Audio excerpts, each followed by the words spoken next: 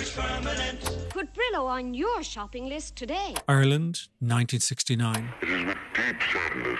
An island on the brink. The tragic events which have been taking place in Derry and elsewhere in the north in recent days. There were submachine guns, heavy machine guns and ammunition. I was at the Crumlin Road last night when the first petrol bombs were thrown. This is exactly the type of weapons and ammunition that are brought in by organised crime, drug gangs. It's just incredible how murky it all was and the duplicity and the lies that were involved. Wrong man can defend his wife and family with signal stone.